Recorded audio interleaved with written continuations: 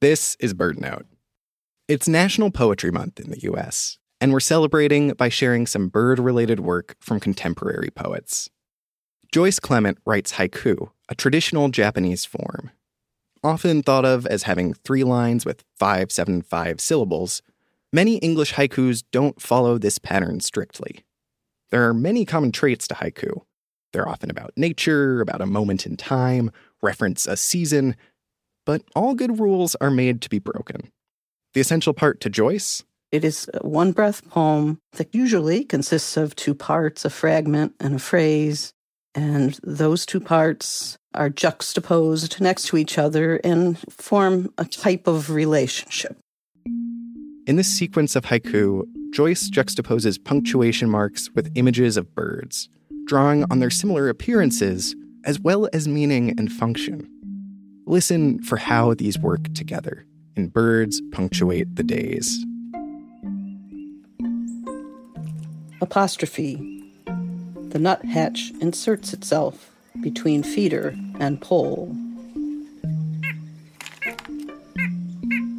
Semicolon. 2 mallards drifting, 1 dunks for a snail. Ellipsis. A mourning dove lifts off.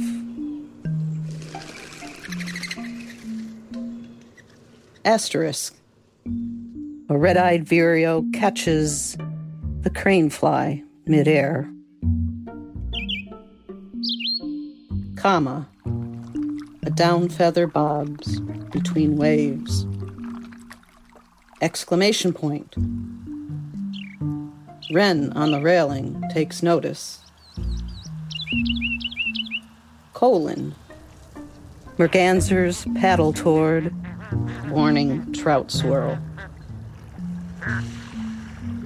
M dash.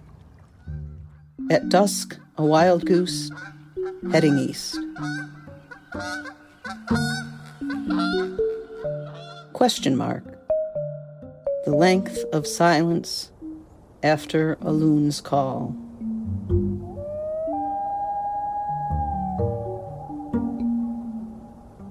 Period. 1 blue egg all summer long, now gone.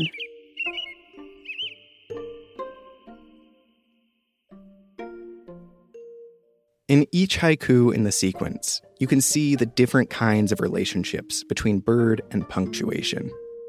Joyce was initially inspired by the down feather bobbing in the water, its shape like a comma, moving in arcs with a repetitive, list-like quality to its motion. Or in the haiku about the loon. It's all about asking questions. You've got a question mark, and then that silence that it talks about creates a question, will there be a response? It fosters a sense of loneliness, which, the loon's call often evokes, right? Or for the mergansers, it was inspired by her memories seeing them in the summer in the Adirondacks.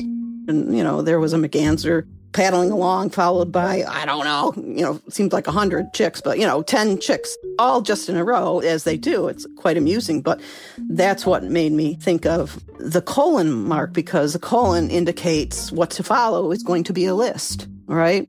So there was the female merganser, followed by the list, which was all these other, little mergansers following along. So it had to be mergansers.